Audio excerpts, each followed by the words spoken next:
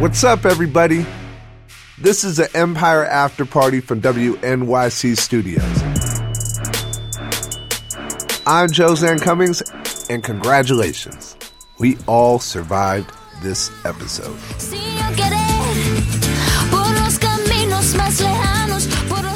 I barely survived that scene, to be honest. But what I was living for was the opening scene with Cookie in bed with her new boo, doing her thing for 3 days? That's a good 3 days. You see what kind of magic happens when you stay in bed with me for 3 days? Oh, really? So you just gonna take all the credit? And yet, she still hasn't seen Laz's tattoo on his back. I know about you, pretty boy. Shut up, boy. I know what I'm doing. I've been doing it longer than you. Well, I don't trust him. You don't know him. I'm just saying, Mom. Just be careful. Jamal isn't getting any attention from Daddy, which means he's taking his talents over to Lion Dynasty. That would be so pitiful. I don't even care. Let's go. Check, please. Andre does some sinning to start winning. God has chosen you to be his warrior. Sometimes warriors have to do things on the battlefield that would be repugnant in any other context. And who saw this one coming? Lucius and Mimi taking their business partnership personal to have what is probably the worst threesome of all time. I'm doing business with you. You're just saying that so that I let you go first, huh? Oh, Lord. Everybody on this episode needed Jesus at some point.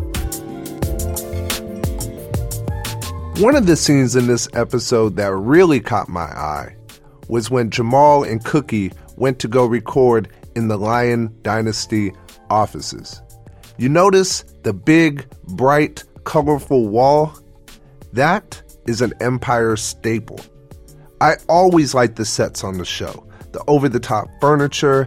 It's like an Afrocentric Graceland. Look at Leviticus's plush lounges. Look at the beautiful paneled office. Your eyes could go anywhere. And it's not just the actors that we see. It's what we see behind them. For those of you who have been paying attention, you notice this show is practically an African-American contemporary art museum. I want to remind you of one piece in particular. Let's go all the way back to the premiere episode of Season 2. Remember Chris motherfucker Rock, the gangster? He cuts off the head of Cookie's cousin and sends it to her apartment where she and her sister Carol unwrap it in the living room. Now, of course, if you see a head in a box, that is where your eyes are going to go. But some people's eyes may have drifted towards the head on the wall behind Carol and Cookie. It's a portrait of a black woman with cropped neon yellow hair pulling a jacket over her mouth. And that painting is called Hold It in Your Mouth a Little Longer. It's actually a self-portrait of the creator, Toyin Oji Odutola, a New York-based visual artist. This was a shocking scene of the first episode of the new season, and a pretty dramatic place to highlight a painting. Not that Toyin knew any of that. I didn't know what was going to happen. I didn't know who was going to own it, quote unquote. I didn't know what scene or room or whatever. I remember my mother was joking with me. She's like, I hope it's not the young lion. I don't like him. He wouldn't own your work. He doesn't have that style. Like, she's like, she knows him. Like, she's like, right. I don't think he would like he's not into your work. It would be more Cookie. Cookie would like your work. And I was like, I hope it's Cookie too, Mom. She's like, no, I know it's Cookie. Cookie would own it. And I was like, okay, all right. And she was right. So you don't know when it's going to appear. Where were you? I mean, were you one of the millions of people that were watching?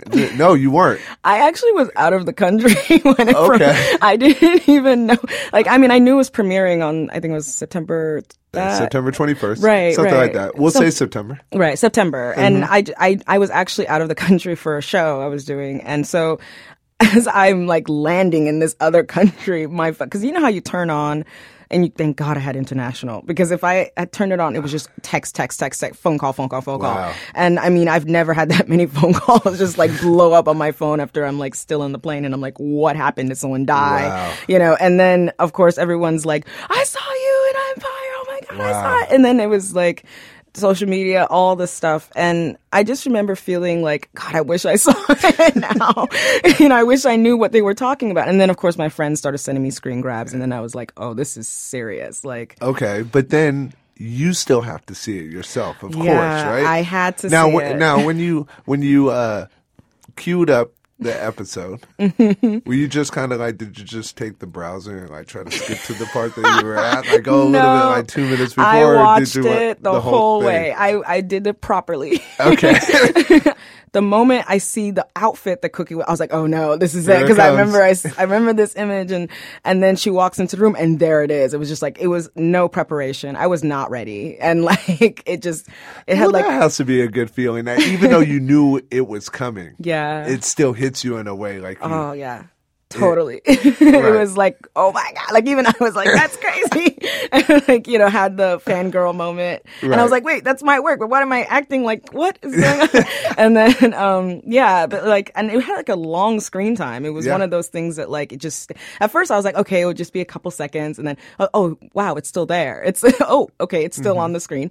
Yeah, it was great. I mean, the whole episode was really intense. Like, it was packing a lot of stuff. It's season premiere. It was a Yeah. lot of stuff. How lucrative is your work being on a national television show? How lucrative is that for an artist? I hope it's lucrative. No, I don't know. I mean, I've been very fortunate in my career. I'm 30 now, and I started like showing in New York like 5 years ago.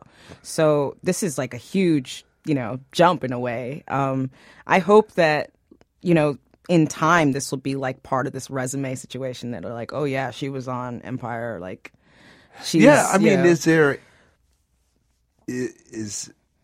does that matter in your world that your work is on a show like Empire, or is that more like for the masses? I don't know, actually. I feel like, like I said, our world is very small. Like, I feel like the collectors who, for instance, who collect my work are pretty, you know, supportive of the arts in general. I think regardless of whether they had that exposure or not. But I mean, if they're bringing in new collectors, that would be great. I mean, don't you think that there could be a situation where you're appearing at a gallery and they say, you know, oh, like they kind of put that as a credit? And do you feel like that would help in any way?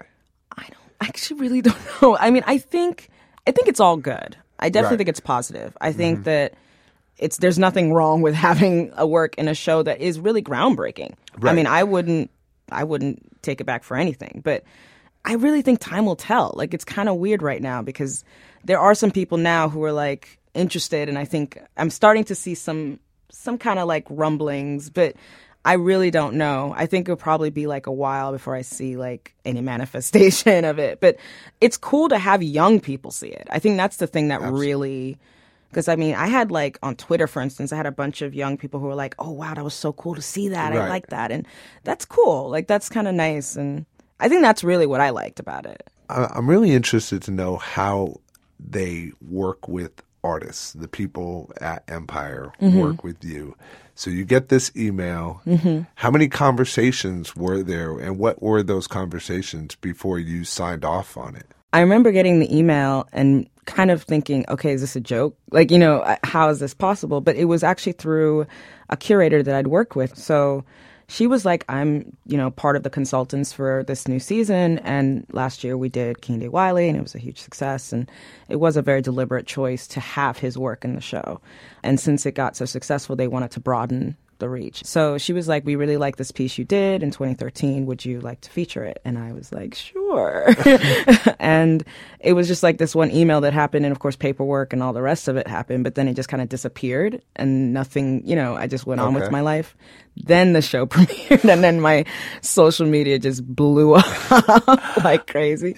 Did you notice the art choices that were in the background? And what was your reaction to that? I kind of freaked out, but it's such an esoteric world. I mean, you kind of have to know Akinde Wiley to know, you know what I mean? Right. And like, but they're such beautiful paintings that you can't ignore them anyways. Mm-hmm. So even if you see them and you're like, okay, that's kind of a nice prop or whatever, but you'll still notice them because they're so beautifully like vibrant and like interesting, and they do reflect the characters of the show, power, wealth, and all the rest of it. And so, I mean, it's just fascinating to me. Like the show in itself is something that, yeah, it's hip hop, and we've kind of had that kind of, I don't know how to describe it, personas explored before, but in this case, it's like fashion, it's art, and that kind of cultural input is really fascinating because I think a lot of people, particularly minorities, probably don't have a lot of access to that. You know, they might know of the art world, but they'll think like, you know, Basquiat or something, you know. Yeah, Basquiat is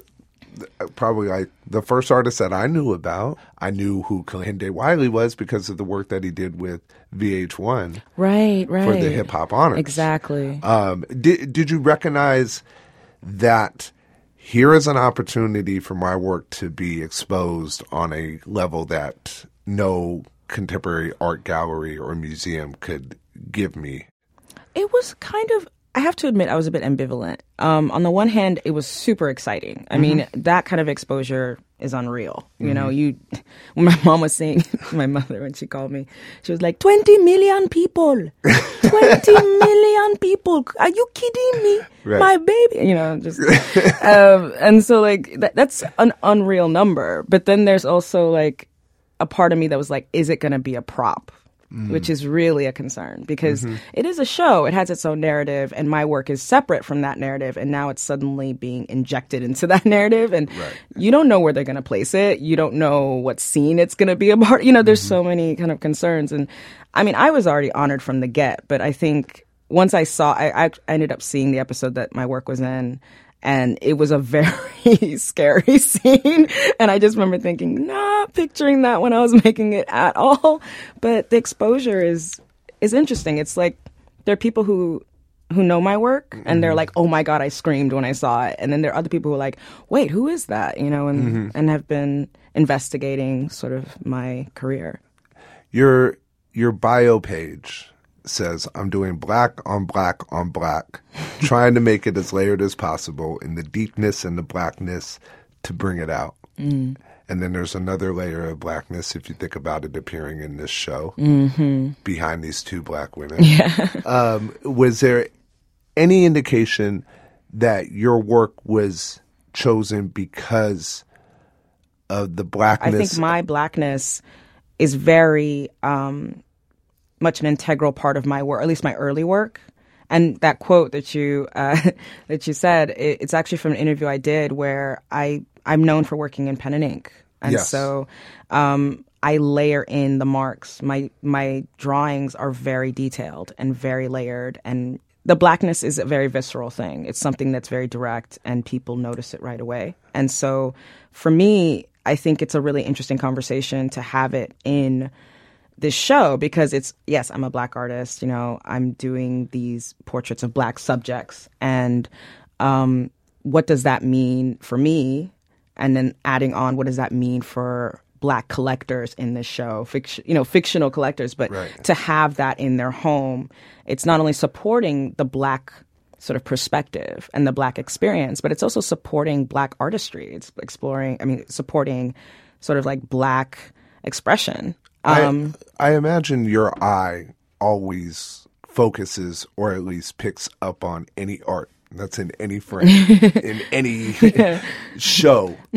So I'm sure that you've seen art on display in other television shows and other popular mediums. Do you notice a lack of black artists who are shown? I mean, I remember watching like The L Word, like back in the day, and there was like this episode with the character Bette Porter. I think it's played by Jennifer Beals, I think is her name. And there was like this scene with the Kiki Smith on the wall. And I remember being like, whoa, that's so crazy. Like, but yeah, I mean, that sort of thing happens actually rather rarely. I mean, I think because this show really actively, like going back to what I was saying about my concern about being a prop, I don't think Empire or the people in charge of set design in Empire use the artwork as a prop. I think they intentionally place it in certain frames for people to see them. I think people they want them to, the audience to see this work and to see that this is, you know, an artist maybe of African descent, maybe not, or at least a minority artist. Right.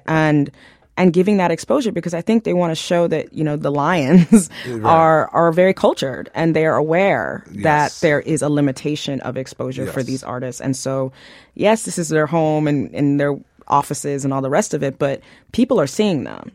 It's very true. Yeah. I didn't think about Lucious Lyon, the art collector, but you're absolutely right. It isn't like just a display of wealth. Right. But also a display in taste, and there's some messaging involved with that. Yeah, but I don't know. It's very. I mean, the art world is weird because there's curators and there's collectors and there's directors and there's all these people who are sort of, I won't say in control, but they certainly influence certain careers and like how things are placed already. So to have this very sort of like democratic way, I mean, to have work just of a variety of artists just out there, you know, without a curator, I mean, there were consultants who picked these artists, sure. But I mean, we didn't go through a system. It was just people who were like, we like your work. We'd like to include it. And it's just very kind of egalitarian. It's like, it's out here and it's on the show. And it just allows people to have a little peek into this world, which is, I think, nothing but positive.